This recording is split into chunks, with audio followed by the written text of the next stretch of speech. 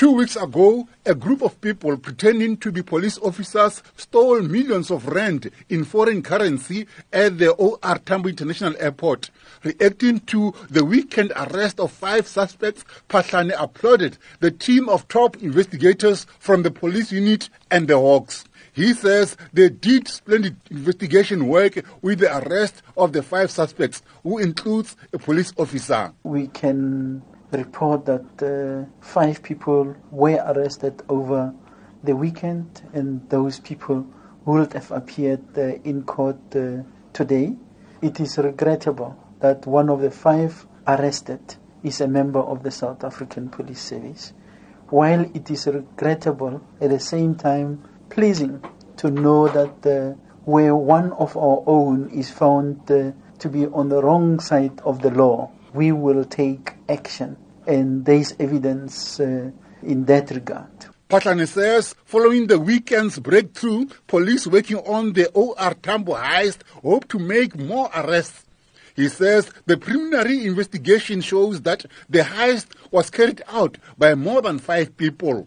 These 5 people arrested are not the only ones that were involved. We are still pursuing other suspects, and we can only call upon the community at large, those with concrete information on the whereabouts of the remaining suspects, to work together with the South African Police Service to ensure that the perpetrators of this crime are brought to book.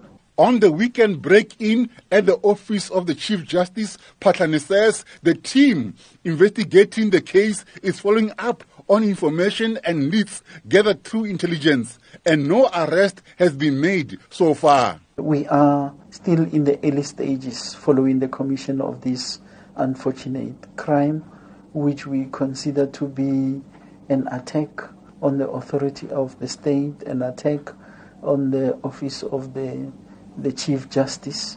We will do everything in our power to thoroughly investigate with the purposes of bringing whoever is responsible to book. Phahlane called on members of the public, including political parties, to refrain from making what he calls irresponsible statements. We strongly condemn any irresponsible statements and/or utterances attributing without any basis.